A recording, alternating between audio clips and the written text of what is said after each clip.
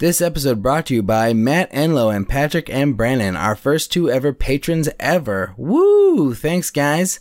And yes, that means we do have a Patreon page. You can check us out at www.patreon.com/MMIH And yeah, if you love the show, you like the show, listen to the show, consider supporting us and keeping this show going. All right, and without further ado, here's episode 192 of Making Movies is Hard.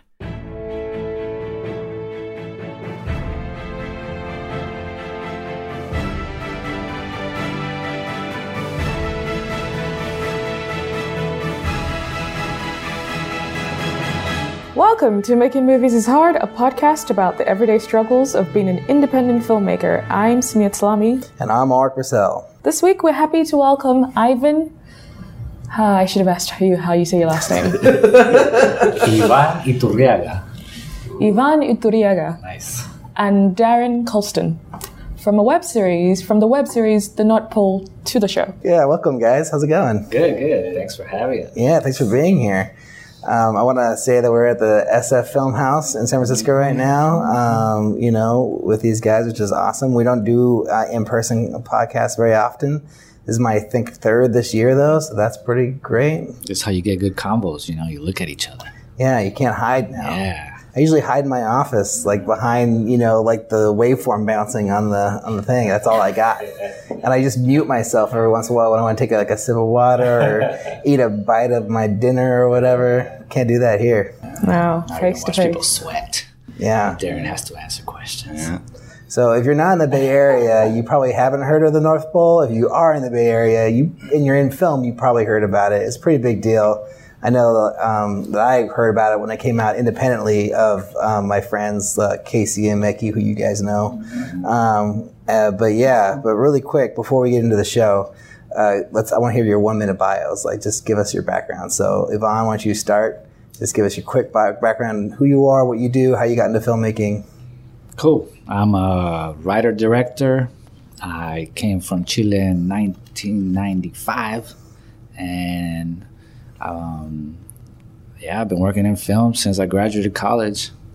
What's that, like 15 years? Nice. Working at it. Awesome. What do you do? Like, what do you do? Like, do you write and direct for a living? Is that how you get paid, or like do you do other things, or? Well, the North Pole for the past 3 years. I've been writing and directing with that. I've been writing a screenplay. I've gotten some grants for that. Before I directed a feature-length documentary for PBS. Before that, I've done it all. I really worked as a cameraman. I did some editing, associate producing.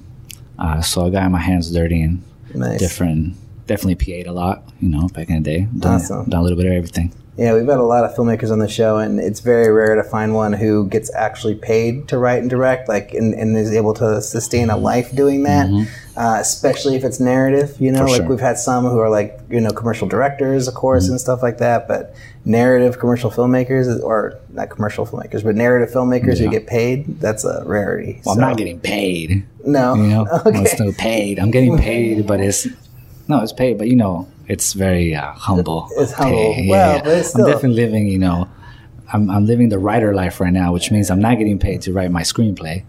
But, I got a grant. It keeps me going. It keeps me afloat. But you definitely, I got to complement your salary from other forms, probably, usually. Yeah.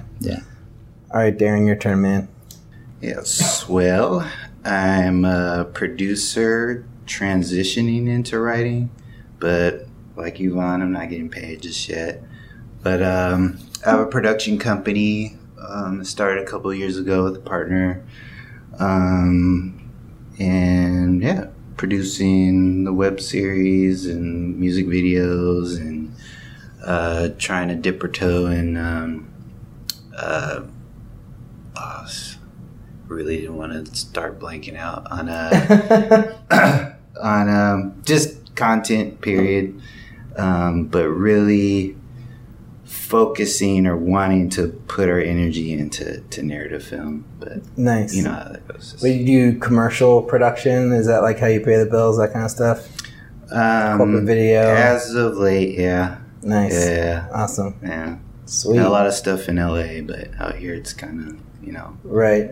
But you live here, right? Yeah. But you kind of split. Do you split your time? Yeah, I go back and forth. And I guess how I got into film was, PAing and working in different departments. And I was lucky enough to get on some studio stuff and soak it all up. Yeah. Awesome. And then, obviously, big congratulations to you. You're a SF Filmhouse resident for 2019. So congratulations. Thank you. That's why we're here. Yeah, previous guest, Liz Anderson's also a resident. So it's awesome that we've had 2 residents on the show this year already. That's awesome. I want to get everybody in the residency on the show. Yeah. I've had a couple ex-residents on. Rob Rickert was on the show a couple times, and I think that might have been it. But yeah, he's in Sundance right now. Yeah, road tripping. Yeah, with his movie Last Black Man in San Francisco, which is super awesome. Yeah, really, really proud of that guy, and really can't wait to see the movie. And yeah, I've known Rob for I don't know, 7 years, 6 years or something. We went to high school together. Oh, you did? Yeah. Oh, fuck. You beat me. Goddamn. I AD'd the pickups on his movie No One But Lydia. Oh, so that's how we met. And then I co-produced his next short film, Solid Ground, which now is 4 Pounds of Flour, I guess. I haven't seen that one. Yeah. I don't think he's shown it to anybody, dude. He keeps it tight. Wonder what that means. Well, I don't know. He isn't the kind of guy who puts his short films online. That's just not his style. I'm trying to change his mind about that. All right, Samia, your turn to ask a question. You've said 3 words so far, so. Questions. Where do you want to start with these guys? Well, I'm always curious about duos, and what it's like to work together. And I'm curious to hear the first thing you both ever worked on together. Nice. It's a good question. Well, I was working in film a long time before Darren, and so he would start coming in on sets doing whatever we needed. So the man was a grip. And usually I really trusted Darren's eye and opinion on things. So a lot of times he was an unofficial AD. But our probably first projects together on set, actually, funner story. I helped this OE, this guy I barely know what he's doing now with his life, who was doing a student film. And he was doing a martial arts student film. Oh, God. And he was like, man, Yvan, I need some help doing this. And I was like, yeah, what do you need? He's like, man, I just need a guy to play a Shogun type assassin type guy. And I was like, just throw Darren in there. Darren had a big afro back then, and he was doing martial arts. So probably our first project was Darren playing, I don't know what you were, but it was hilarious. You seen the last, what's it called? The Last Dragon? Or the Bruce Lee one? The Bruce Leroy one. Yes. Yeah. Shonuff. I was the Shonuff character. Wow. Oh, man. Tiny aside, did you see the tribute? Do you ever watch Insecure? Yes. Did you see the last episode of the season of last season was a little tribute to it? No. It was funny. Okay. I watched the first two seasons. Yeah. So that was probably our first time on set. But after that, really Darren, my first second narrative short, Darren produced. So we've been working together for a while. That's cool. Yeah. And that movie where Darren is in there as the Shogun guy, is that out for people to see? Can we put a link in the show notes for that? Can you guys dig it up for us? It might be on YouTube somewhere. This is 2004. Oh man! Now we have to see. Yeah. It's bad. No, it's good enough. It's bad away. So bad it's good. Yeah, there you go. Oh my gosh, I love. I'm gonna do some digging. Films. I'll search. I did a Steven Seagal short film that I starred in and directed and wrote, which I put on the show notes to one of the previous episodes. So I encourage you, be free. Yeah, be free. Yeah. That's crazy. I forgot about that. Yeah. So just to get into North Pole, for the people who don't know what it is, tell us, what is the North Pole? Oh, me? North Pole is a a series. We have finished the first season, 7 episodes long. It's about 3 friends from North Oakland, the neighborhood of North Oakland, which when I was growing up in the late 90s, early 2000s, was nicknamed the North Pole by the locals, And so in high school, And in hip hop music all around me, you know, we were being referred to as polar bears. So that's the characters are, you know, my generation who grew up in that world. So they're polar bears. And it's a show that's dealing with the changes that are happening in Oakland. And we're trying to link those changes to what's happening in the world. So it's a show that uses humor to address some complicated, deeper issues, and how these characters deal with those problems, how they evolve, how they struggle with the outside world and with each other. Nice. Cool. And how did you both get involved in the project? Well, our good buddy Josh, we're producing little kind of PSA things for him. So like, these PSA type videos, and at the time he was, is he still Movement Generation? And Movement Generation is an organization that looks at the intersection of social justice and climate change. So we're churning out these videos, and us being narrative guys kind of pitched to him like, yo man, like you can tie in these stories or these different issues together with like a story, you know, group of friends or like something narrative, you know. And he went for it and it kind of took off from there. Nice. So you guys came up with the idea. You pitched Josh this concept for the show. That was an organic process, but like we were doing little videos that were more, they had some writing in them, but they weren't long. They were like 5-7 minutes, you know, and they were one-offs for sure. And so in the brainstorming sessions, we were definitely always pushing for something longer, something more meaty. Okay. Right? Also for personal reasons, like we want to spend our time doing something that we want to be doing. Right. And these one-offs, you know, it's not what we want to be doing. Yeah. Even though we did one with Boots Riley and that got really popular, and we did different things and they were definitely very useful. You know, they were backing campaigns that we definitely believed in. That was cool. But like, then when we were like, okay, what's next? Yeah, it's definitely the three of us sat down and we were like, okay, what can we do next? Okay. Yeah. So did you guys hash out the show together, like writer room style, and like come up with that way? Or like how did the first like idea for the show even, like the real like story come together? Well, we had like a kind of a writer's retreat. It's very romantic. Yeah, we were out in the woods in a cabin. Arguing and just like got to had several ideas, had several different directions we could have went.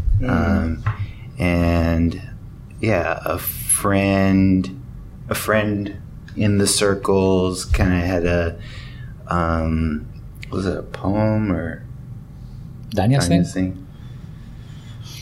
Oh yeah.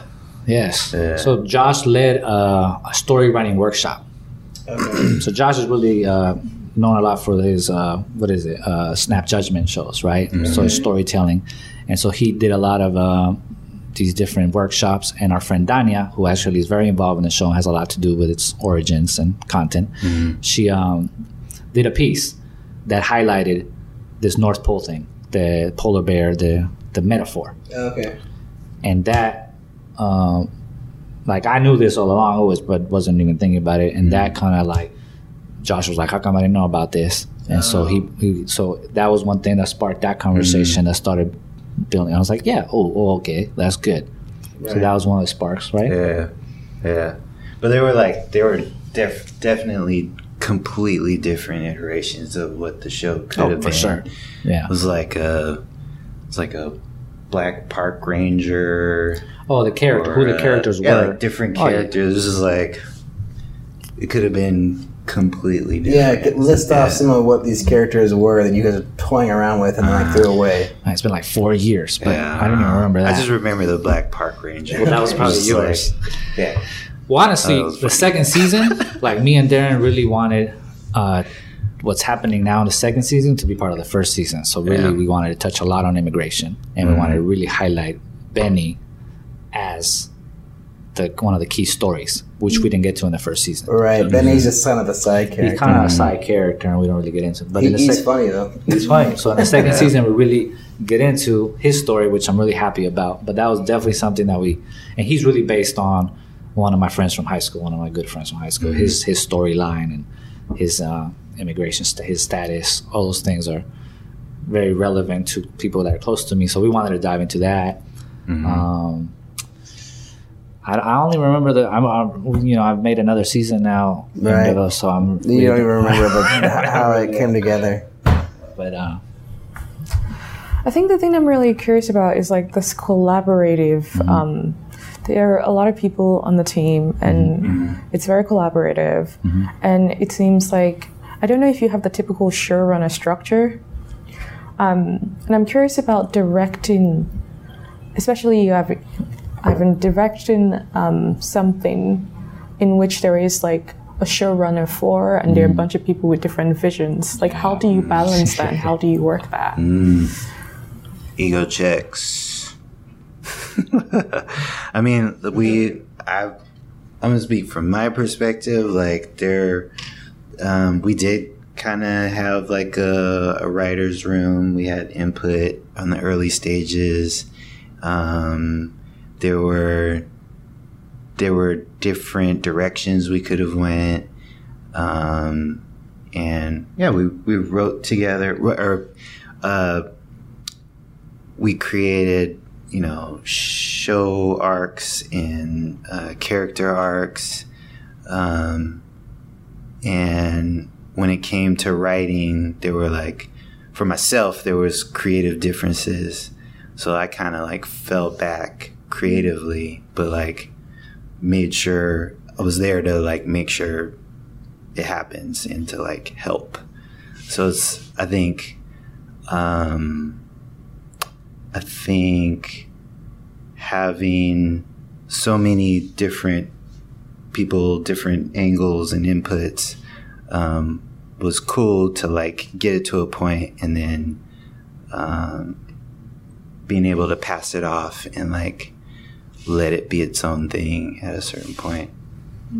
Yeah, I mean, it's something we could talk about all night. It's about this dynamic and like having different creative views and different roles. Like I learned a lot doing this, for sure. For example, like I really think like me and Josh have very different tones. You know what I'm saying? Like he's comedic. He definitely has a funny bone, and I'm very much drama.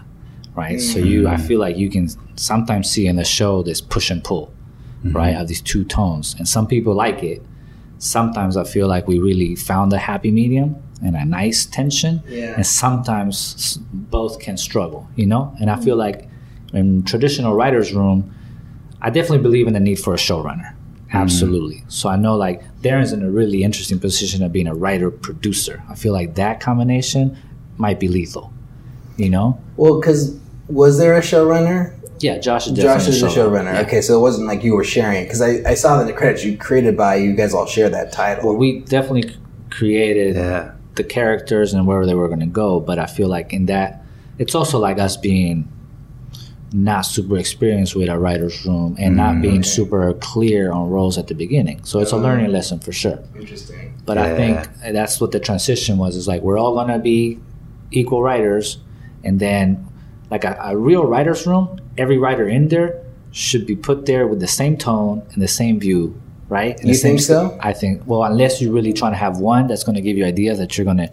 usually ignore. I always thought that, like, I mean, I don't have any writer's room experience, but I always seemed to me that you'd have different voices in a writer's room, so they, like different points of view could get in there and like kind of meld together to create this different thing that you wouldn't have if everyone shared the same sense of humor, the same style. You know, it's possible, but I could never write for Friends or Seinfeld.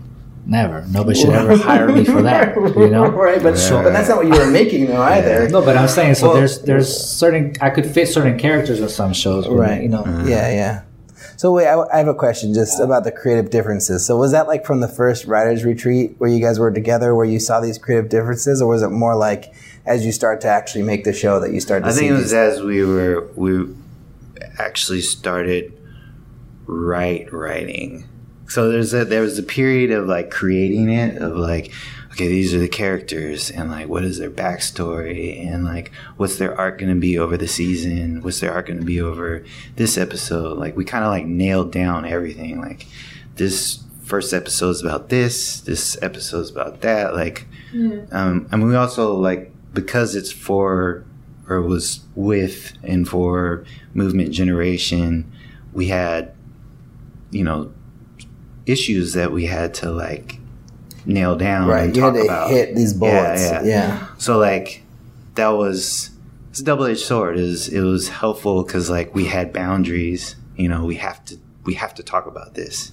You know, but then like you kind of get painted in the corner at the same time creatively. Like, oh, well, why don't we try this? Like, now we have to stick to the issue. Yeah. You know.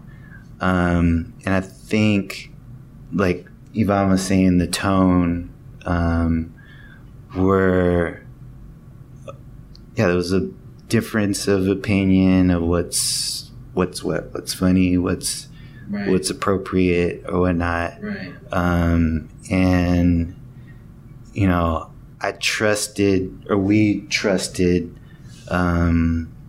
the writing, the world that we built, or that we were sampling and working within, and we trusted our characters. So I felt okay, you know, falling back. It's like you can skin a cat a million different ways. Like it's right. You know, the characters were all there, the scenario was there. It's just like, what kind of show do you want to make? But you didn't feel like you wanted to like plant your flag in the ground and be like, no, like this needs to be like what the show is more like, but you just felt okay backing off from it a little bit?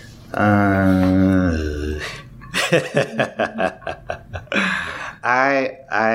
think I best served the project by being supportive.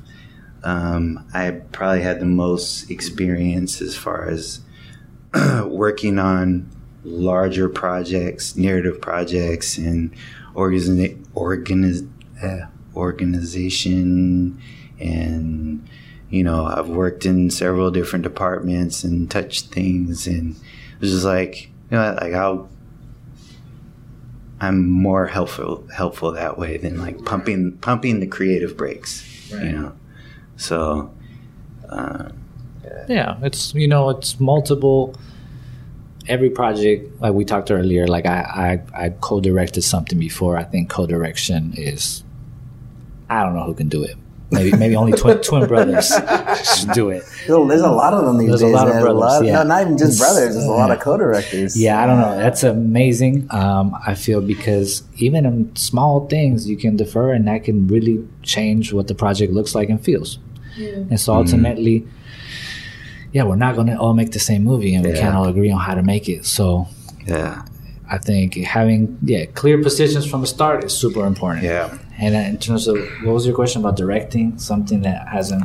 Yeah, like how do you balance the sense of like... Because the thing about showrunner-writer combo people, they tend to have like their own very specific vision of what the tone and feel is. Mm-hmm. And when you're coming in as a director, you've got your sense of like storytelling. So like how do you take that and mesh those two and make it make sense? Yeah. It's a dance. For sure, but I don't think it was just Josh having his own alone view, because it definitely was created by us. So it definitely had tones from the beginning of things that I'm very interested in. And it's, you have to pick your battles, and the ultimate test, if I think it's funny, because I'm a drama person, then okay, like. But if it definitely falls flat to most people, I'm like, oh man, it's not. I don't laugh at just anything. So I think I'm a good tester of that. And him on the other side, if it like drama is not feeling forced or something. So I think there's also a really good thing about having these different points of view, is that you're ultimately testing each other to try and make the the best out of it. So when Darren stepped back from the writing, like, how did you feel about that as the director? Like, did you think that was what was the best for the project as well, or were you like kind of bummed that happened? Like, what was your experience? I was bummed on a maybe emotional friend level, but always I knew this wasn't that wasn't my role. I also stepped back from the writing. You know? You did too. At the same time, you guys kind of just like, you know, he takes lead writing, but I stayed and like remained taking notes, giving like there's lines in there that I came up with. You know, like I remained as a creative contributor to the writing. Was it just like too many cooks in the kitchen kind of thing? Kind of. I mean, I think, the first season I was showing up. I was kind of like tiebreaker. Like it could go this way or that way. It's like, Darren, what do you think? That's true. You know, but yeah, the second season is I like completely remove myself from the creative part.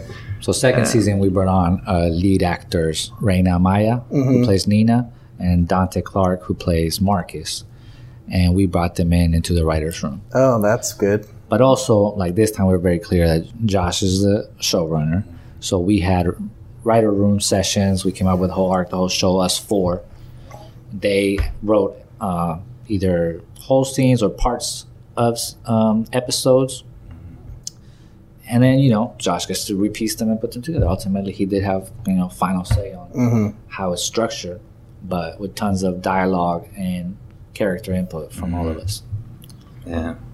I think the first season, that's probably what, none of us have worked in television officially. Like, I've never been in a writer's room. Just like what I read. Right. And like what people say works.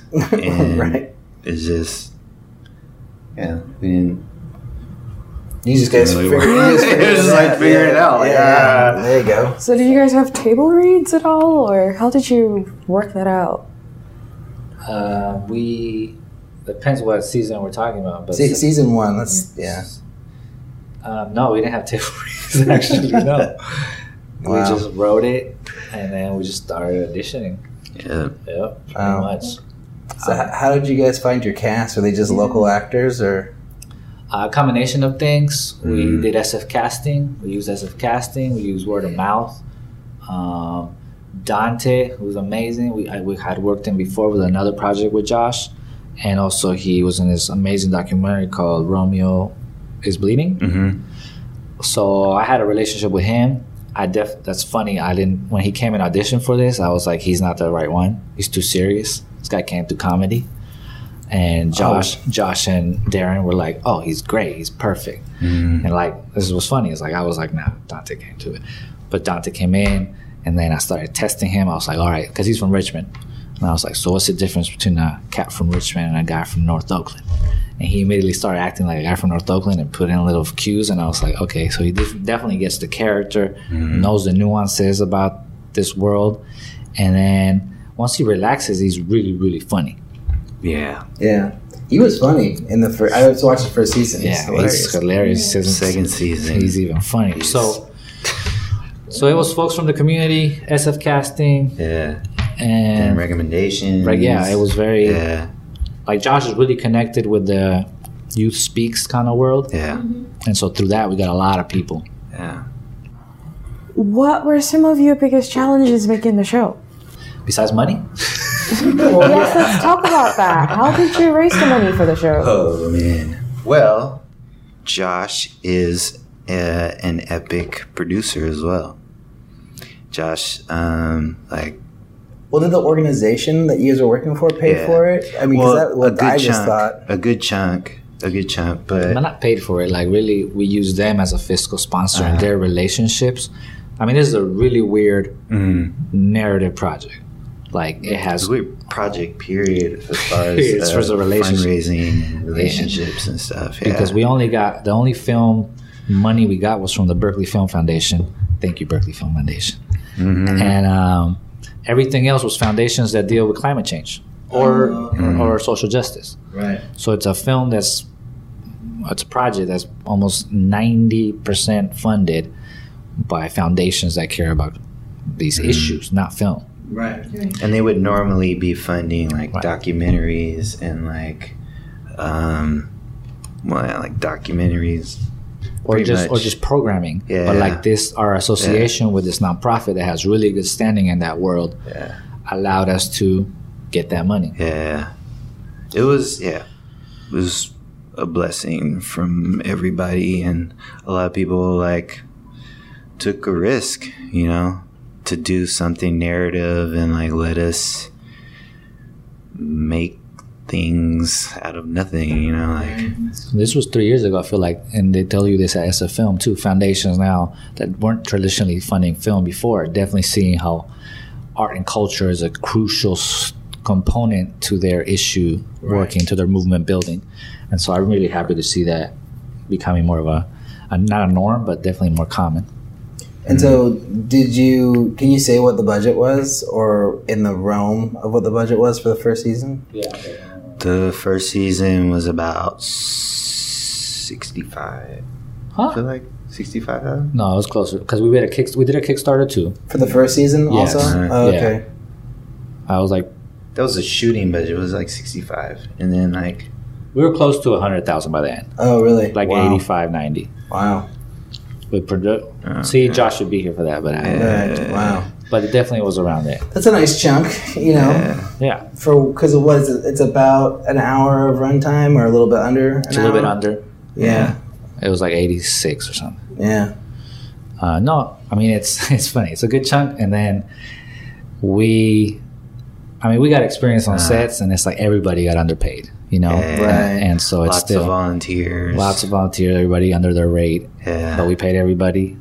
And Well, that's still good. I mean, just the fact that you could pay everybody is pretty huge in indie stuff, you know. yeah, And then you obviously had good equipment, you know, and you had good color and sound and all that stuff, and you had some awesome music. That opening title song is dope. yeah. Did you get them to write that for the show, or was it like? No, that's some Oakland love. So Fantastic Negrito from Oakland had just won the Grammys, and they were trying to get their music in places. They had a song in what's that show? Prison show.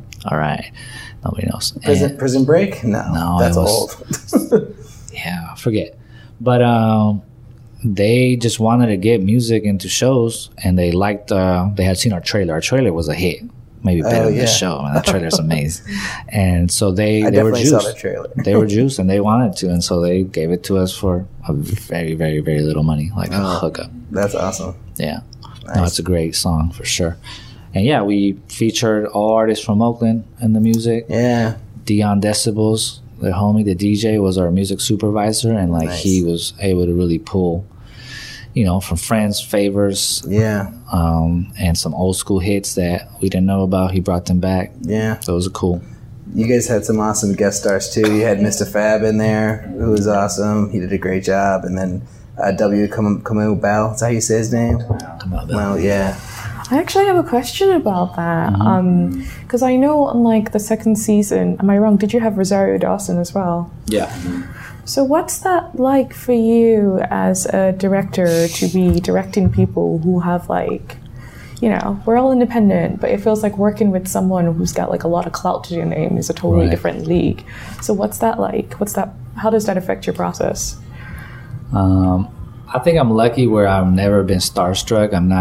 I don't watch a lot of TV or movies, and I'm always like, people are people. So that definitely, that kind of, I don't know if it's cockiness or just not caring, helps me. Because when Rosario Dawson came on set, I was definitely like, all right, this is definitely by far the most famous, experienced person I've ever directed. But ultimately, you just spend a little bit of time, and it's a human being, and you talk about a character, and she was super chill and like just, you know, I mean, a pro. Ultimately, like, pros really direct themselves unless it's something much more complicated. But it's like, okay, boom, boom, and we're doing this. And I was like, look, I was thinking maybe you could try this. She was like, okay, yeah. And then sometimes she was just like, ooh, let me do that again. I know that wasn't right. You know, and that's just experience. You know, just like, no, let me do that again. And I think it's, you learned a lot about following your instincts too. It's like, you know this character and you know what you're trying to get out of the scene. And even if somebody with tons of experience still, they want to be directed, you know, and they want to get it right. And so that dynamic was the same as with anybody else. So how did you get her? Did you guys approach her management or something, or did you have a personal connection? Or it's funny. Josh sent me a text that's a year ago. This was like 2 weeks ago. Like a year ago, I had said like, Rosario Dawson is perfect. We should get her. Like as an executive producer, as somebody to find, because we self-distributed season 1, and it's a learning lesson. But if you don't have a bigger name attached, or you're being distributed by something with more resources, it's really hard to get it out there. And so we needed a celebrity or somebody with clout that also had aligned with our politics, really, with our vision of the world. And she's super active, super involved. And so how this happened is through Movement Generation. One of the folks there is an amazing speaker about climate justice. And she reached out to them, wanting to be more involved with movement stuff. And seeing what Movement Generation was about. And so we were like, well, tell them what we're doing on this side of things. Nice, awesome. And so they were like, we're working on this, and also this. And she was like, oh, that's cool. And so slowly we started nurturing that relationship, and we pitched her with like 3 levels of involvement. We were like, we'd love it if you were in it, and we love it if you came on as a collaborator. And she was down for everything. Wow. Yeah. So did she help write as well, or did she just kind of come in, as a producer? Or? Yeah, as an executive producer, really. Okay. Which, means more like involve to see how she can help us get it promoted. Nice. Samia, you got to ask another question. Because I've been talking too much. You got to just throw in, and don't even look at the list. You can just throw in some more questions. Yeah, I was just... Because for you guys, Samia just did her own web series like on her own about similar topics set in Oakland too. So I feel like this is like kind of really interesting to have you guys in the room together, because it's like one side where you guys have a little bit of funding, you have an organization behind you, you have an organization in general, and then Samia, who's like, this is your first ever film project, basically. Yeah, it's my first project, and you just like made it happen. You just went for it. That's dope. Yeah, it's self-funded, and then we did a seed and spark as well, and then raised a little bit of cash because of people who came through and really liked us. Yeah, so it's really interesting to see like you at a different stage of the process, but I'm sure that stage also has its own challenges. And I'm wondering like, what are some of the challenges that you feel like you're facing right now? Well, definitely distribution is at this point for me a major challenge, because you can work your ass off, spend a year developing something, and then if people don't see it, it has value and it's still going to be helpful, but like really you want it to move out there, and you start seeing that, man, like you have to really know how to promote things and hustle and have meetings and talk and network, things that I hate doing. And so I'm training myself to, go out there and talk to folks and like make things sound good. I hate selling myself. I don't like, usually my normal self, if you want to talk about, oh, what do you do? I'll be like, I'm a carpenter. You don't even talk about it. I'm in LA, I'm a carpenter always. Oh, really? Because LA, everybody's a filmmaker. Everybody's doing something. I'm just like, I'm a carpenter, man. I love making tables. Do you actually carpent? Yeah, I can. I honestly, like, if I didn't do this, I'd be a carpenter. I'd be That's pretty cool. Way happier. You finish a table in 3 days. I spent a whole year making a damn series. Like, you don't get instant gratification ever. No. So, yeah, that's interesting. Like, in terms of the series challenges, I'm sure there are a lot. I think what I'm also curious about is like, how did your priorities for what you were hoping to accomplish by season 1 change by season 2? Were your priorities when you first started the show more community building? Was it more getting people to see it and eventually like distributing it to a larger source? Yeah, for the first season, there was a lot of desire to rep our people and our community. It definitely came from a communal feeling that we definitely had, and that we wanted to highlight the struggle that was happening all around us. The house that we filmed at is our friend Dania Cabello's house, and her neighbors on both sides have been kicked out. The kids that she used to just have stop by all the time don't live there no more. So gentrification is a big word and gets thrown around, but it's extremely real for people in our community. And so before our first day of filming, we had a circle up and we talked about how this is like something very real to this house that we're filming at, and very personal to the homeowner here and a lot of our friends. And so there's definitely, but that's not just this project. I mean, me and Darren, I think Boris will agree on this, like all our projects that we want to do and have work that we put our major effort on have that vibe that we want to make this mean something, for sure. And so that, for me as a director, there's an amazing relationship with Movement Generation, because they used this series and went out throughout the country and showed it at community centers, showed it, people self-organized in all these different cities that relate to the issues that we're showing. And it was used, like folks were using this as an organizing tool and as a like motivational tool. And that was, season 1 for sure, that was like super gratifying. And it was definitely our priority, major goal. Yeah. Season 2, we get greedy, now we're gonna blow up. Also, the way we produced, the way we like executed was, we wanted to be in the real community. We got community to come out. We hired and worked with community, so it was like, definitely trying to crew up that represents Oakland, giving people a chance to grow into their position, just like really supporting each other, just like, nobody was, well, we had experts, we had professionals, but like, it was really important for us to give people a chance to learn on the job and to contribute, and part of it was like people who are learning are cheap, right. But it was a very clear, conscious decision to like make sure there were more people of color represented, more women, a lot of women heading up departments and giving their input and making sure people are heard and respected. So that was a huge part of it. For sure. Yeah. Like how you create something is just as important as what you create. Right. And I feel like that's something I really cherish about this process. Yeah. Is what the whole team's been able to create in terms of the vibe, the love. Like to work on it feels good. Yeah. And like for the second season, we pretty much got our whole crew back. Everybody was just like, "Oh, that was my favorite thing to work on," and yeah. So it was, and then we just like added to that. Added some more people.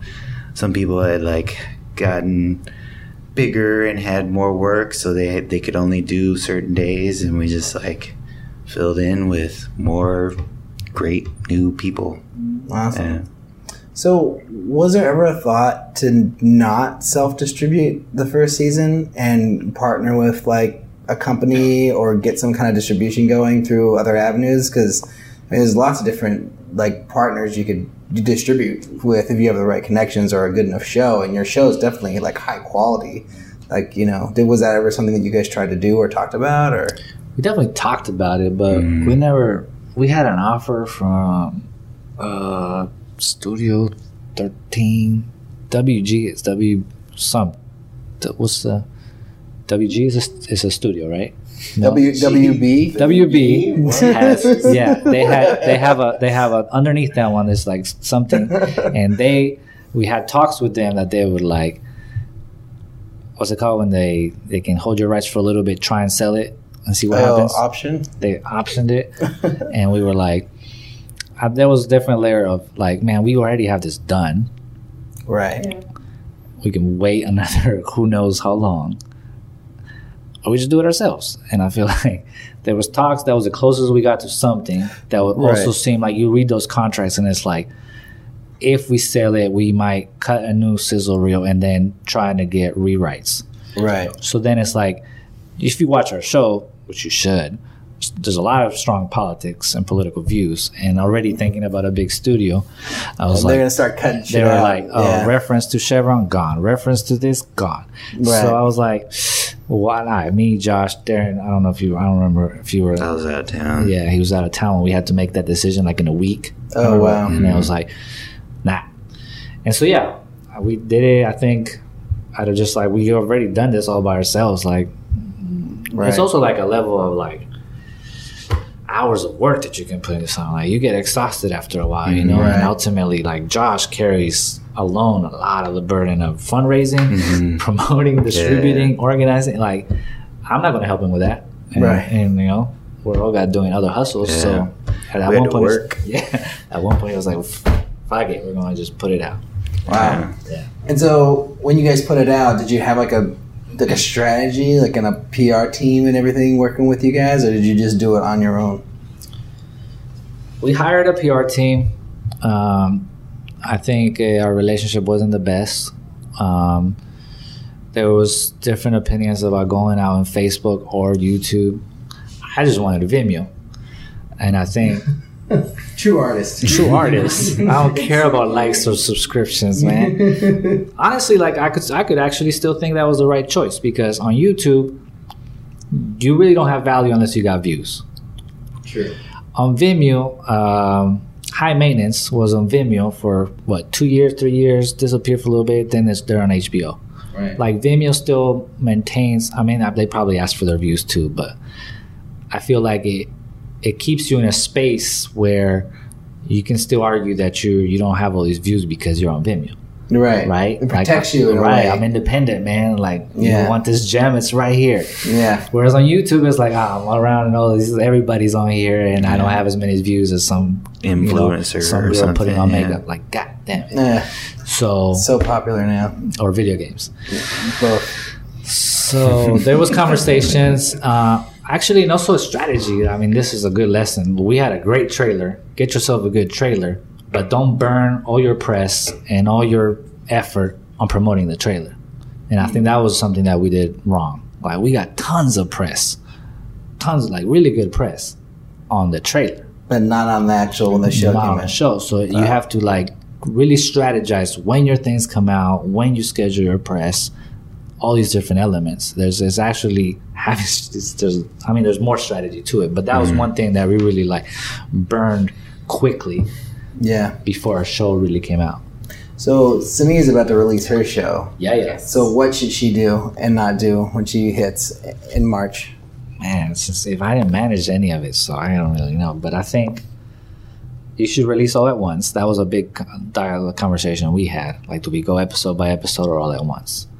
And I definitely think all at once is the way to go, because it's really hard to get people coming next Tuesday, you know, like that amount of effort. Yeah, I wholeheartedly agree. So I don't know if you're even debating about that or not. Oh no, like I feel like it has always been from the get-go. All at once, yeah. I think the challenge now is that like 1 versus 8, you know?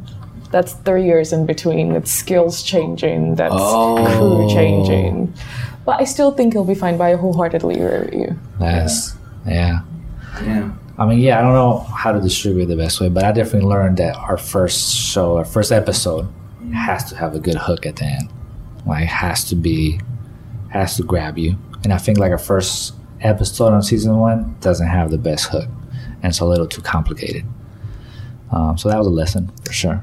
Yeah, I definitely, to be honest, I watched the first episode and I was going to watch the rest, and then I didn't watch episode 2 until today. Yeah. So, I mean, and then there were some episodes where it was easy to just go right into the next one because it was exciting, you know? Yeah. And I feel like you guys really hit your stride at episode 4 or 5, and it was really getting really dope by then. Yeah. Yeah, you can see the learning curve there too, It's like the first episode was the toughest to edit, the hardest to come around. Well, it's kind of the concept of the first episode is kind of out there too, you know, in a way. I mean, not to, you know, but it's just it's great. It's abstract, you know, which I like. I like abstract things, but I think for the average viewer, it's like interesting. That was based on a real, like, Dania Cabello again.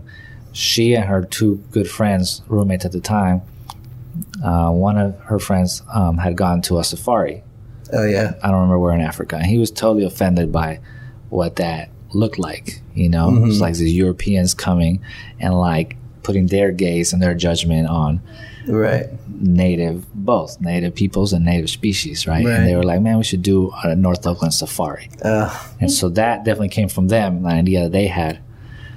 But doing that is one really hard and really sensitive. Yeah. Right? Like how you maneuver just putting animal labels on people can go wrong very easily. So that was a tough one to write and orchestrate.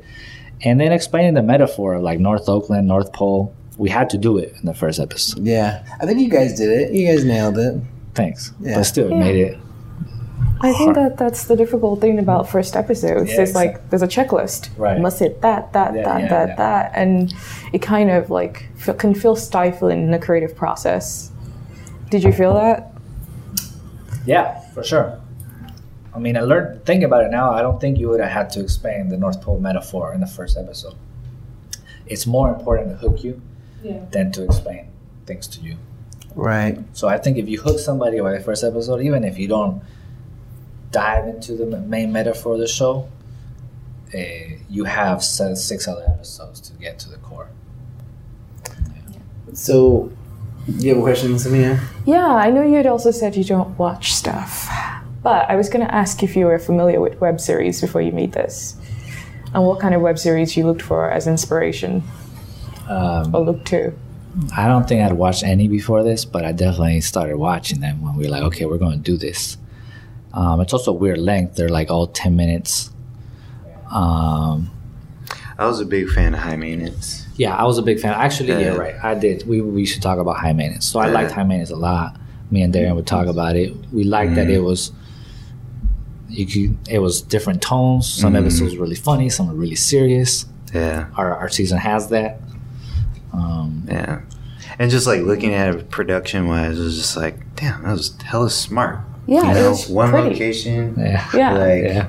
Just take your time to establish the environment and then like get in, get out.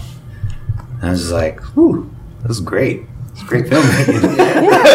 This is really brilliant like that. Yeah, I watched a lot of it too. Yeah. I think the really cool thing that I was observing from that, and that's another question I have for you, is that like when you're creating a world like this, it seems like, you know, in terms of your vision, they're like set rules. It's like, this is like the thing we do, right? But it's like, for you, what was like, this is a set rules, this is what we can experiment with, this is what we can't change? That's a good question. Honestly, as a director, a lot of my limitations were placed on myself by budget. So I knew that for a lot of us, this was like a new experiment. And so I was like, I want to make sure that we get this done. So I feel like our first season is pretty basic in directing terms, in terms of shot construction. I'm definitely happy with second season. Gave myself way more freedom to experiment. You know, there's a mushroom trip, so we go out there. You know, there's a lot more things to play with. So I, in general, played it pretty safe, and I gave myself the luxury to do homage to Spike Lee twice. So I'm very happy about that. So I gave myself certain moments, maybe each episode, to try something that I always wanted to do, you know? But you look at it, there's like one dolly shot in the whole show. So everything else, very little handheld, where I love a very different style of filmmaking. So I played it really safe. In terms of writing in the world,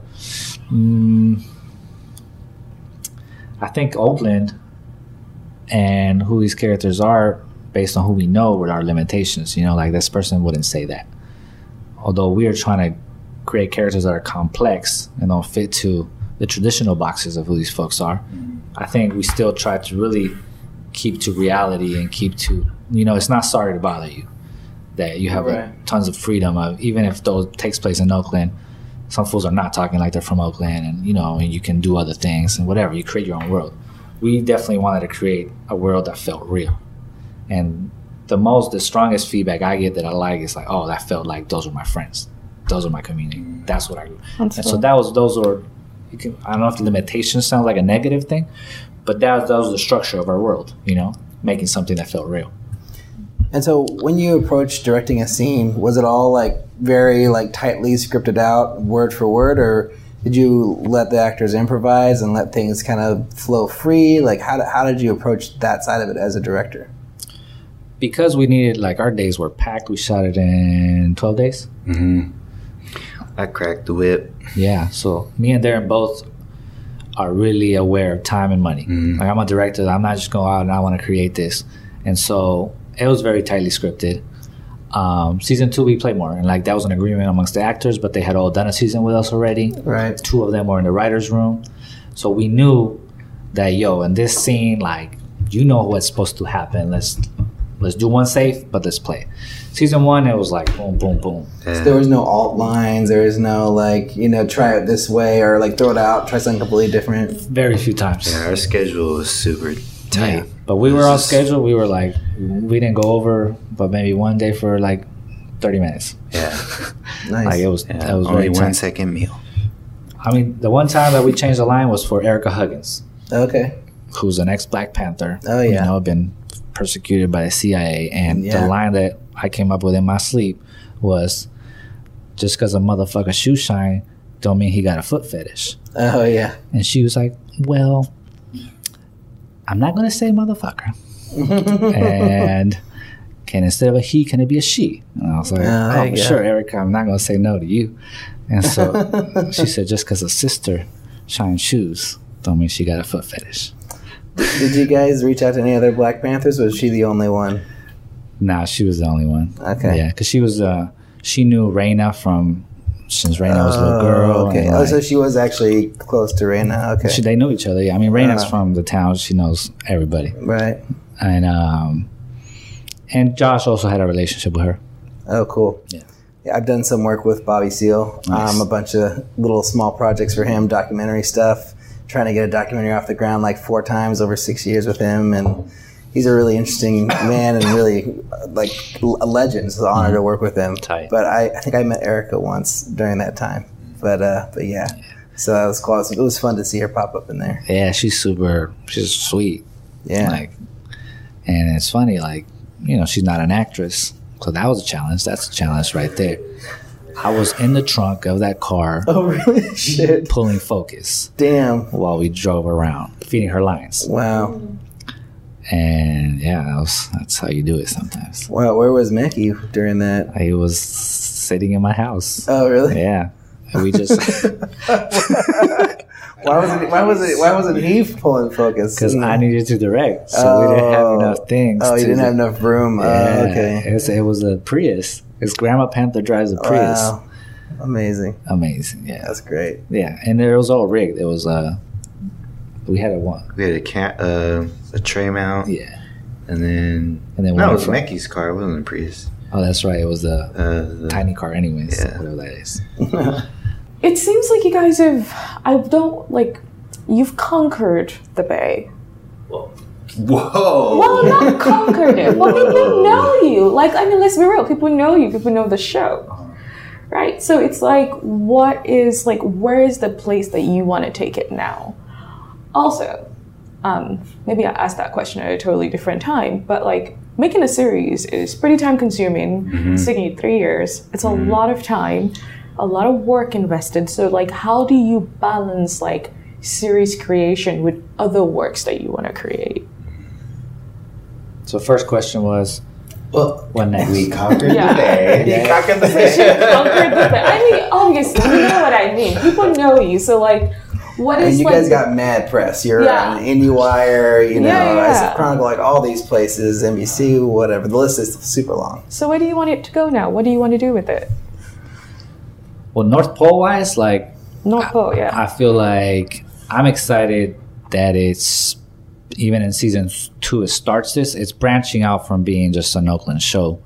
I mean, it still takes place in Oakland and everything, but it becomes a very international story with Benny, right? Like, there's more Spanish in this season. We get to know his family, and it becomes a story of migration, right? And so I'm excited for it to become a more international human story. And if there was to be a season 3, I mean, just to let you guys know where my brain goes, I wanted season 2 to end with Nina walking in the real North Pole. Like, Nina disappears. Nobody knows where she's at. And the final shot is her walking in the snow in the North Pole. Wow. Right? Like, she's going to go find the real polar bears. Okay. And so that's where my brain goes creatively. And that's not how the season 2 is. You might guess why. I don't know. Permits for the North Pole. Yeah. But, that's what I would like the North Pole to dive into. Because, the story that they deal with is very, like, folks in Baltimore relate, folks in Detroit relate, New Orleans. New York, obviously. Brooklyn has got plenty of shows that deal with the same thing. Yeah. But I feel like the climate side of our show makes this a very international story, a very, world story. And I think I don't want to do another just the Oakland show. I like it to be Oakland folks expanding and relating to something broader. I don't know if that's that's real. Yeah. Even on a gentrification end of things, or just like a change in environment, right. I actually think that that's global. Yeah. There are lots of same things happening in London, same things happening in Lagos, and those are two cities that I'm intimately familiar with. Mm-hmm. So I think it's all relatable on that front, and global warming is affecting all of us, whether or not we choose to admit it. People. So I think on that front, thinking in that sense, do you think that there is a certain way in which you want to appeal to a broader global audience? More stories you want to tackle, even in terms of global warming, other cities? How do you want to continue the story from here? I think that's why we were excited about this second season, that we wanted those elements in the first season, that through Benny, who's an immigrant, who's fleeing for certain reasons. I don't want to give up the details of the second season, but there's so many entry points for that character to talk about social inequity, all kinds of things that are global. I think I'm trying to think how did we end in the first season? The first season was this cliffhanger of what's gonna happen next? What are you gonna do? What are you gonna do? Yeah. And I think the second season seasons beyond, there's a lot to be said about all these issues that we've talked about that we could explore in other places. So I agree with Yvan, not just centering in Oakland, but taking Oakland folks and making connections amongst other cities, whether they're in the same state, the same country, or across the planet. Just keep it an Oakland show, because we don't have very many shows about Oakland, set in Oakland, made in Oakland. So just, you can go appeal to the international, whatever. But let's just make sure we keep it an Oakland show. All right, that's real. No, and Darren made me think about it, to answer it in a different way. I agree. It's the first season was kind of establishing the issues and then asking what you're going to do. And so where I would take it is to dive deeper into solutions. And that's the hardest thing. Also as movement folks, we're always talking about the issues or just reacting to what's happening.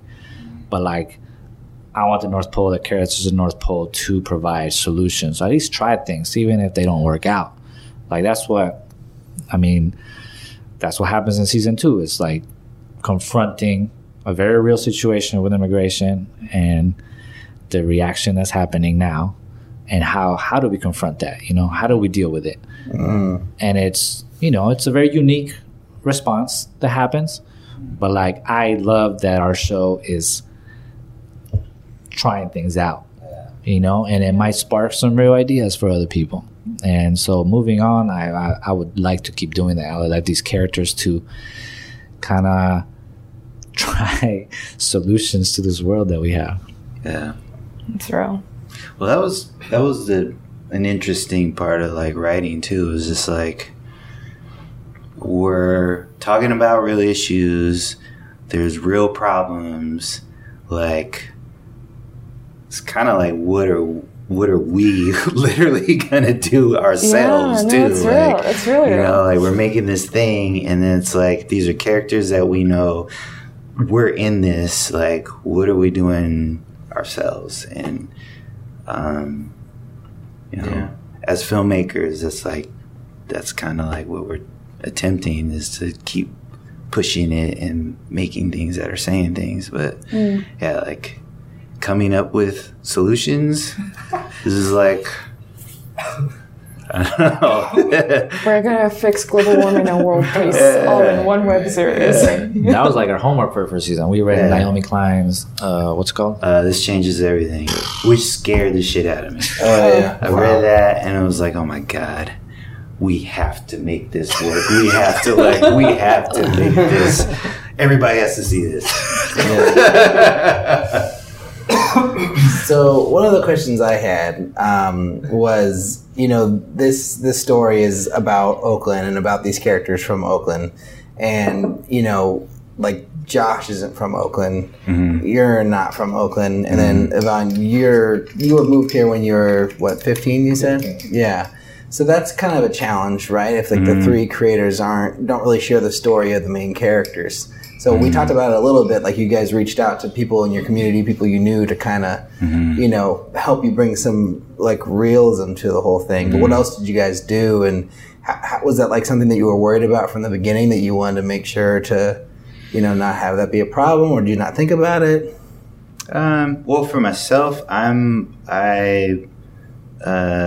my family's from Oakland, so my mother's family is been in West Oakland forever, for 5 generations. Richmond and West Oakland. Oh, okay, cool. So I have a relationship to it all. Like the neighborhood has definitely changed in West Oakland, in the lower bottoms, which is now Prescott District again, I guess. Wow. So it's my family has seen a bunch of coming and going, and the policing, and since the 80s, and it's kind of one of the reasons why we left and was able to come back. So you weren't necessarily here the whole time, didn't grow up here, but you had your family was here, so you do have a connection. So that's something you can draw off of and stuff. So there's that, but I do not say I'm from Oakland, you know, like I feel like it's a special thing to claim and to like have, you know, I went to high school in Seattle, you know, but coming back, you know, I have a particular respect for Oaklanders who have made it, who are still around, who are alive, you know, like, or who have found their niche and are artists or doing positive things. So like, I have incredible respect and love for Oakland and people from Oakland. Yeah. So that's where I came from. Yeah. I mean, for me, it's weird. I do claim Chile a lot, but I mean, I gotta recognize that Oakland. I've been in Oakland more than half my life. And as much as it hurts me to say I'm largely American, I do claim Oakland quite a bit. And I do say I'm from Oakland. Well, I mean, you went to high school there. I mean, I think that, you know. Yeah, I mean, I guess, yeah. I mean, I do get that kind of like dual identity thing, though, where it's like a part of you is like, I don't really want to say I'm American because that comes with stuff. Right. But saying you're from Oakland kind of feels different. So I feel like I'm okay with it because Oakland has it's a very different place in the United States, you know. And I mean, I learned English in Oakland. I lost my virginity in Oakland. You know, that makes you from a place. You know what I'm saying? That's all that matters. But I do feel you, and it's interesting. Like, what is home is actually one of the main topics in my creative life. You know, because I also I'm the son of exiles. I grew up in 8 different countries in Latin America. Like, we always moved, and so I always like observing what makes a place that place, was something that I was trained as a child. You know, I was a little kid, I'd arrive at a new country and I spoke the accent of that country right away. And so I came here and I had to learn English, which makes it even harder, but I definitely like made this place my part of me quickly, you know what I'm saying? And then when I went to school in LA, I saw a huge difference of how people from LA are so different from this. And I was like, what the hell? I thought all Americans were the same. And no. And so just like my first project in college when I came out of it was pretty much the North Pole. I mean, I came here every 2 weeks to film, and I made a film about my friends in Oakland that played at Busch Road Park, played soccer every Sunday. So I feel like telling a story about this place that is the place I've lived in the most in my life. Yeah. It's a natural progression of just my creative process of talking about what's family to me. Yeah, and you have a deep respect for it too, because you've been here and you know lots of people who grew up here, and you're part of the community. And the houses that I stayed at when I was in high school is like at least 3 cousins that I grew up with mostly, and a lot of other friends are born and raised here. You know, that this was, even though they're sons of Chileans, they're sons of immigrants, but they're more Oakland than they are Chilean. Right. You know? And so it's like recognizing those traits and those differences. Like, I mean, sometimes it takes people, sadly, and I mean this in films in Chile also, like people that have a little step outside to find the beauty and the problems of a place inside, you know? Yeah. And I'm not saying I have a better perspective than somebody that's born and raised here, but doesn't mean I don't love it and don't like identify with it and like want to highlight it. Yeah. You know, and like I'm from Berkeley, like 2 miles from the Oakland border, and I don't claim Oakland because, you know, I know that's just not mine to claim, you know, but I can claim Bay Area, which is nice. Sure. I think like the whole idea of claiming places is also a very interesting concept to me as well. Yeah. Like as someone who's like not sort of from this country, it's like especially when you've moved around so much, whether you've been like political asylum and this and that, it's like it becomes this thing where it's like, where even is wherever anymore? Mm-hmm. Right. You're just blowing around, and it's like, okay, well, I'm here and I'm making it home. And so it's always really fascinating to meet people who have like lived a good portion of their life somewhere, and they still have like childhood friends. They can go knock on their door. I'm like, this is super cool. Mm-hmm. Yeah, I'm just always interested in how like different people treat the place that they live in. Absolutely, me too. And we touch on that because I used to really hold on to like the Oakland pride, right? Yeah. Like Oakland. But then if you really dissect it, there's a level of nationalism to it, right? It's a level of like territorialism. And there's very negative things that can come from that. And I feel like Nina in our first season, she's an Oakland nationalist. Yeah. Right? Yeah. And so we're also addressing that. Like, yeah, she's like grilling people about like you know Oakland history that like only like people who live in Oakland probably wouldn't even know. So we definitely wanted to dive into that, and it's like, man, like this guy Finn, he's an outsider. I mean, he's a little different, but he's cool. You know what I'm saying? He's gonna grow more in season 2 also. But like, yeah, it's a complicated thing to really hold on to something. And I know friends who have never left. Yeah. Shout out to all my homies who've never left. Like, I think that's a problem. Right. Well, never left, like never visited other places? Some people have never traveled. Wow, crazy. You know, and now, of course, that's an economic thing too. But like, man, I feel all of the homies who haven't left could have gone and spent at least half a year somewhere else in LA at least, man. Like, I feel like that happens like in all different types of communities around the world. Like people just get in their places and they don't really want to leave, you know? And it limits your perspective. I mean, it does.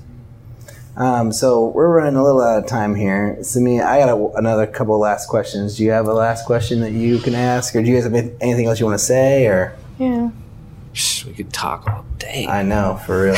Just make a movie. I feel like we've talked a lot about the North Pole, and I'm really kind of curious about where, like, you both are. Because before we do that, I have some more North Pole questions. So I got one more. You can ask that question. The last question about the North Pole is, like, through this whole process, like, I want you both to answer this question. Like, what was the most challenging, like, thing that you had to overcome in making this show? Like, what was something that was really, really hard for you, like, in the whole process? And Darren, you go first. Oh man, for the first season or second season, or just everything? Whole thing. Oh man, not having enough money.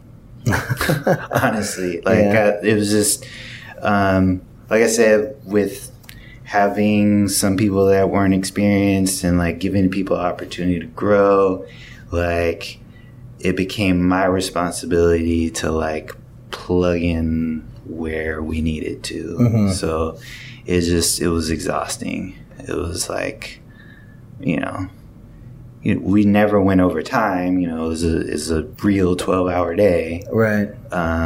But my day was really long. It was like 20-hour days, so like lugging things around. Darren did like 6-person people's job. Oh, wow. So it was just like, but it was gratifying to like by the end of a season have, somebody who's either never been on set or has limited experience, and by the end, like I could recommend them to like, I got a PA for you. I got a AC or somebody who can grow and it was their like film school. Nice.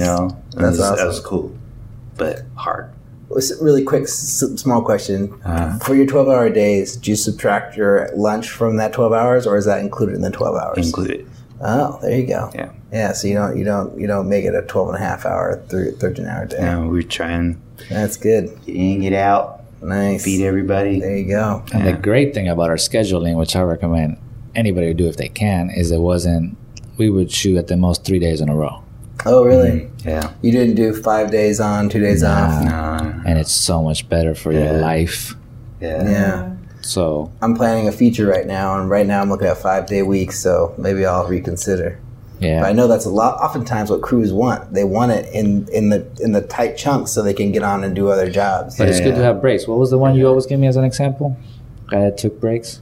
So I worked on Steve Jobs, and we had a big break. We had breaks in between each act. Oh, wow. And the whole crew, the whole production office, everybody just loved having a chance to like breathe and catch up. And like with the way we scheduled was like give people a chance to like, they're not getting their full rate on our job, but like they could at least get 2-3 days on their own to freelance and make up. So how big were your breaks on that?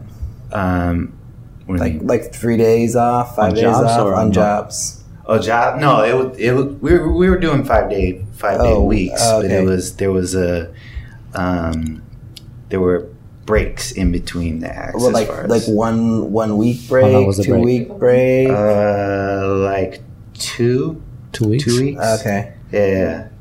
And then for you guys, was it 3 days on, 3 days off, or for North Pole, or it was like 3-4 days on, and then 3-4 days. It depended on the location. Right, but roughly. But middle of the weeks were off. Okay, I don't think we have never worked a Wednesday. Yeah. Oh, really? So weekends is like you get a 1 day rental. Yeah. Yeah. Like, there you go. Kind of like using making it work for us. There you go. Yeah. For sure. Okay. Yeah. What about you? Biggest challenge? Biggest challenge. I got 2. I'll keep it real. Josh had a major writer's block. Oh, wow. Season 2 midway, and like this show almost didn't happen. Oh, shit. And so like, did you jump in and do some writing? Yeah, and I did therapy, and that's what it takes. You know what I'm saying? Like we all get blocks, and it does take sometimes, collaboration for sure to get through. And so like, it was harder to get season 2 off the ground than season 1 for sure. Wow. And so that was like a grind. And then I really wanted to push season 2 visually, aesthetically, blocking, dollies, a lot of handheld, and some crazy setups. Like, we stretched our capacity to the limit. Like very limit. I was. Wow. We had a 2-camera crew at one point. 2 camera crews. And wow. It was like, man, and we were filming in the forest at one point with like metal fences in the forest. And it's just like, building a fire. And it's just like we were doing things that require a much bigger budget and a much bigger crew. And so that's what happens. I mean, sometimes you want to push your creativity and be really creative. And I'm glad we did it. You know, like season 1 we played it safe, and so season 2 we pushed it. But it was hard. Like I was beat. Wow. By the end of some days there, and stressed. Man, I don't get stressed easily, but there was days where I was just like, I need to get this done in how many hours? How many shots? Like one of our shot lists for one day was ridiculous. But man, we was just like, it's really good training, you know, and we did it. Did you guys have an assistant director? Yeah, we had 2. Nice. First and second ADs. Awesome. Amazing folks. Nice. You want to give them a shout out? Yeah, Darius Bell and Ayana Ziegler. Nice. Awesome. All right, so get to your questions. Just a quick question, like about being like on set of the North Pole. In hindsight, you know, it seems like you can look on it and you can be like, oh man, I got through that. That was great. But I know we're talking about challenges. I have definitely had moments where I'm like, I'm gonna go in the bathroom and maybe not cry very slowly, you know? I'm not afraid to admit I cry all the time. It's just like a stress response. Yeah, totally valid. Did you have any moments where you're like, I need to go collect my face in like a different spot and then come back and look pretty for the morale of the team? I never looked pretty. Darren for sure. Yeah, I lost 2 family members. In the second season, I lost 2 family members. One right before production and another like in the middle. I'm sorry to hear that. Yeah, so it was, you know, I had to leave, you know, for like a couple of days. Well, one shooting day, and then like, you know, when we have the break, it's usually like I gotta like scramble and make sure that we have everything in order for the next batch of days. So yeah, that was rough. But I think again, like being super supportive of each other and like being really well prepared and like everybody being able to wear multiple hats, like is where you gotta have that team. You gotta have family. It was a family atmosphere too. Like, you know, having the crew from the first season be there for the second season to help out and to like, you know, support new people too. And you know, it was just that was hard. I'm sure. I'm sorry. Yeah, that's really challenging. Yeah, and I especially feel like because you are like the leader, not necessarily the leader, but you know, you lead these people. They look to you for answers, you know. You often have to keep your face together and keep it going even through the challenges. And I feel like, how do you not break in front of other people sometimes? Or do you give yourself permission to do that? Yeah. Well, I mean, we just... I had to step away, but like we had clear jobs, you know, job limitations or boundaries, and having the support, you know, in both while we're filming both the first and second season. Like I tried not to be in the creative spaces, like make sure that all the logistics are solid. You know, like I'm gonna watch it with everybody else when it's on the big screen. Yeah, you're just logistically focused. You don't care about being on set and seeing it happen. You're just like, what needs to get done? And that's when I produce things. That's my brain too. It's like, okay, you guys are shooting. It's happening on schedule. AD's happy. Okay, I'm going to go away and make sure that we have, you know, lunch for later or snacks or that, you know, the bathroom's working. Exactly. Know? Yeah. But that's great. That's that's a sign of an amazing producer, is to be able to do that and not be married to the monitor, which I see sometimes happens with producers. And it's like, you know. Yeah, the only time I saw Darren like kind of almost yell at me was when we were taking too long one time. a few times. Oh, really? He yelled at you? No, he almost yelled at me. Almost. Darren don't yell. He goes in. I just know him. It's like, oh, that's Darren yelling. It's usually a very, very quiet, big-eyed face. You know? Yeah. That's funny. Yeah, and I was like, man, yeah, I'm trying to get this shot. It's just not my problem that this thing happened. Yeah. Cool. Well, then one time I stopped the car somewhere just to get look. So to answer your question about me, I've been very guerrilla filmmaking before. I also come from a very, like, I guess, working class background. Like, I worked construction all my summers during college, right? And that's how I paid for the little bit I had to pay for college. But, like, I always just think of people working construction or labor or mining. And I'm always like, man. So I have this almost to a fault, always a comparison to, like, really the privilege that I have of being struggling in this way. Right. Yeah. Like struggling on a film set. Right. It's like you it's could be doing, my choice. Yeah. And it's not brain surgery. No one's gonna die. no one's gonna die. And Although you'd think that people were dying the way that people treat people sometimes. You know. It does feel like a death even though no one's dying. and it's easier with a set where everybody's loved. Like, we have close to zero egos on that set. Like, really? And that's just who we picked. And I think even people that might have egos on other sets that are with us, just with us, like, we know it's not gonna fly. Like, we're here, we're family, and this is obviously a passion project in a way.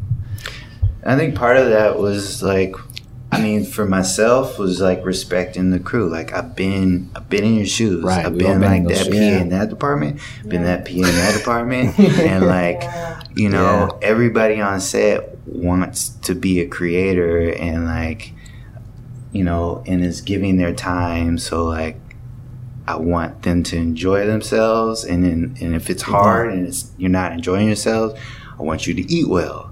I want you to feel respected. Oh, Darren gets us the best food. Yeah. So like, that's a huge thing. Yeah. So me jumping in there and being like, yo, man, like, we're getting into lunch, or we're pushing our crew, and people are starting to frazzle a little bit, you know, like, it's on behalf of the crew, you know, like,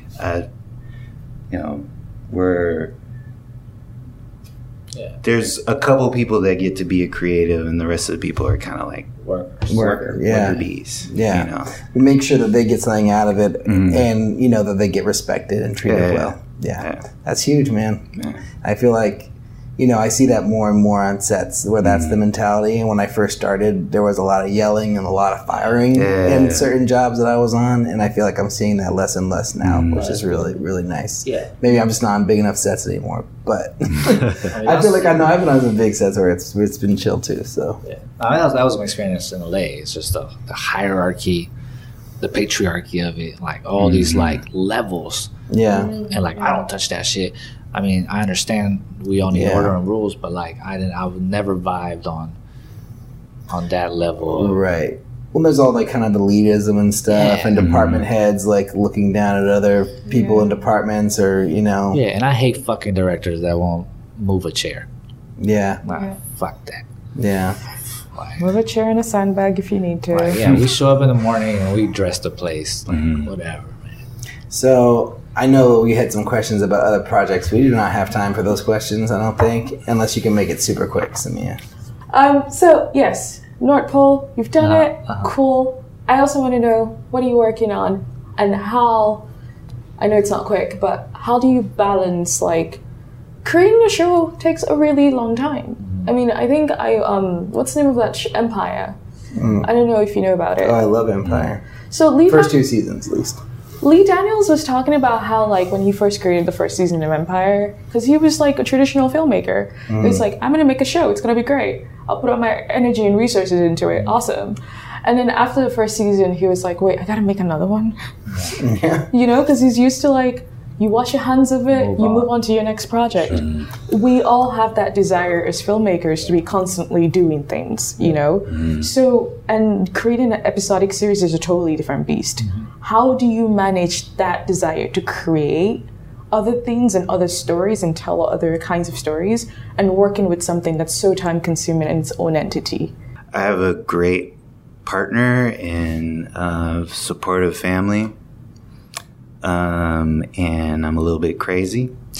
And, you chip away at it, like, you might be working on one thing and you're just like thinking about like, I'm going to write this when I get some time. And then when you get the time, you just spit it out. And then like you're drawing other things and you're like, it's just always several pots burning. Like I've been writing, like you said, you've been writing something for the past 5 years. Yeah. I've been working on something for like 8 years. Yeah. And like looking at it now, I'm like, damn, I got to start all over. Like this is crap. Yeah. But like, now I'm creating a triage of like, these are the things that like feel like I can do with the resources I have, so I'm going to devote my energy to this. But like I'm always going to like come back to this when I can and just doodle with it and like play with it. So it's just kind of just chipping away at everything and just keep the wheels spinning. But when you were on the North Pole, were you doing other things at the same time, or was it more like you're just completely focused on the North Pole, and then when you're done, it's like, okay, now I can put some energy into these other projects? Well, yeah. While we're on the North Pole, you ain't doing nothing. Nothing no, else. You can't. Yeah, it's just like you can't. Like the month before production and all during production, you ain't doing nothing else. Yeah, you're just living and breathing production. Yeah, but as soon as it's over, you sleep for about 3-4 days, do some mushrooms, and change alter your mind, and then come back like. There you go. The balance is difficult for sure. I mean, during production, I don't do much else. But like now we're editing season 2, and it's just about making lists and trying to be strict about what days you do what. So like I dedicate, now we're doing more like 3 days to edit, split them up. The other 2 days I have to write at some point the screenplay I'm working on. I'm producing Darren's next short. We're switching places. And so it's about, just making your days be jam-packed with the different projects that you got. And my priority is for sure to make a feature next. And I've been writing also the screenplay forever. And that's really what I want to put my energy into next. And, Darren's he's a writer-director of his next short film, and I'm producing it. And it's going to be awesome. Nice. Awesome, guys. So the last question is, when is season 2 coming out of the North Pole, and when can we see it? I don't have a date. Okay. And I'm not even trying to be sneaky or exciting. I just really don't know. It really depends on what we can finagle in terms of distribution. Are you guys going to self-distribute again, or are you thinking about going to other avenues? I'd definitely rather do a different avenue. Okay. We'll see what comes around. Okay. So it might be a while then, because like if those deals like you were talking about earlier, they could take a while. Exactly. So we don't know at all. Okay. We're just really trying to keep pushing. But everybody watch season 1. It's awesome. Yeah. It's out there now. You can check it out. And then I'm sure as soon as there's news on season 2 that you'll let everybody know. Yeah. Nice. Awesome. Thank you. Okay, you get one last final question, but if you want, or you can forfeit it, because I have one last thing.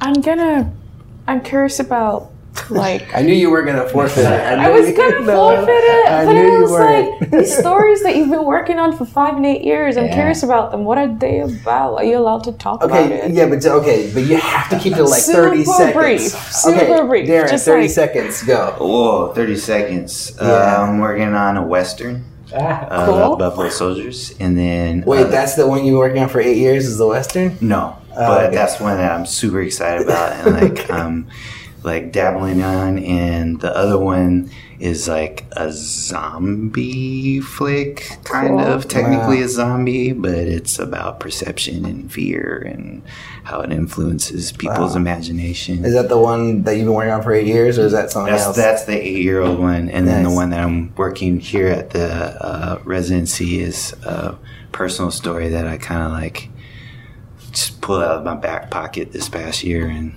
it's... So which one do you think you're going to make first? Probably the one that I'm working on right now at Film House. It makes the most sense. It like production wise, like I know I can make this, and the connections I have from the bigger studio things that I've worked on, I think it makes more sense for me to bring them that than some kind of crazy zombie movie thing. You haven't been making zombie movies for 8 years or anything, so you don't have that track record or nothing. Okay. All right, Yvonne, you. I'm in development for the screenplay that I got a grant here at SF Film last year. It's called American Babylon. It's a drama that takes place in Oakland in the summer of 2001. And it's a lot of personal narrative, a lot of, again, Oakland as a big character. What kind of genre would you say? Is it a straight drama? It's a drama with it builds up to a heist. Oh, nice. And it has elements of magical realism. Oh, sweet. Yeah. I'm in. All right. You got my money. Excellent. I love that. You will have my money. That sounds cool. Oakland, magical realism, heist, intense drama. Yeah. Boom. I'm in. That's what I'm talking about. Yeah, there you go. All right. Well, it's my turn to do the outro. Holy shit. But first off, so where can we find your work, guys? Like North Pole website, obviously. NorthPoleShow.com. Okay. And then, do you have a personal website, Yvonne, and that you want to share? And I do. I like weird names, so my website is called Iskracine, ISKRACINE.com. Nice. And are you on Twitter, Facebook, any of that stuff? I'm on Instagram, but I never post. Okay. Same name. All right. I'll put it on the show notes. People can find you if they want, follow you. Cool. Thank you. Darren, what about you, man? The website's Black Square, Black BLACKSQR.com. And I'm not a tweeter.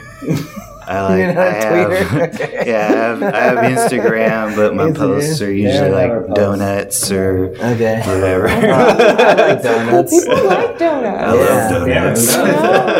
Shout out to Colonial Donuts. I was gonna say that's the best donut store. I go there. I got them timed. Oh, you do? Nice. Thanks for listening, everybody, and thanks to Darren and Yvonne for being on the show. Really appreciate it. Guys, everyone. For real, check out The North Pole. It's an awesome show. You can check out our website at makingmoviesishard.com, where you can find links to the things we talked about on this episode. If you want to get in contact with us, you can send the email to podcast@makingmoviesishard.com, or you can find us on Twitter and Facebook at MMIH Podcast. I'm at Alrik B on Twitter, Facebook, and Instagram. And Samia, where are you? I'm at Samia of the Interweb on Instagram. Nice. My Twitter is dead, so don't go there. Okay, no Twitter. My Facebook is for my Nigerian family members to ask me for things. Okay. So mostly just find me on Instagram. And the show I wrote, Uneasy the Show. At Uneasy the Show on Instagram as well. And on YouTube. And everybody watch the trailer, and then we got to pump it again. Yeah. Come to the live show, the screening on February 17th. 17th. Yeah, at the New Parkway in Oakland. It's a great venue. Yeah, so that's that. And then if you like the show, please tell a friend. You can help us get the word out. You can leave a review on iTunes or Stitcher. Tell us how Samia did. Do you like Samia as a co-host? It's her second episode. And thanks guys for another great episode. Yeah, thank you.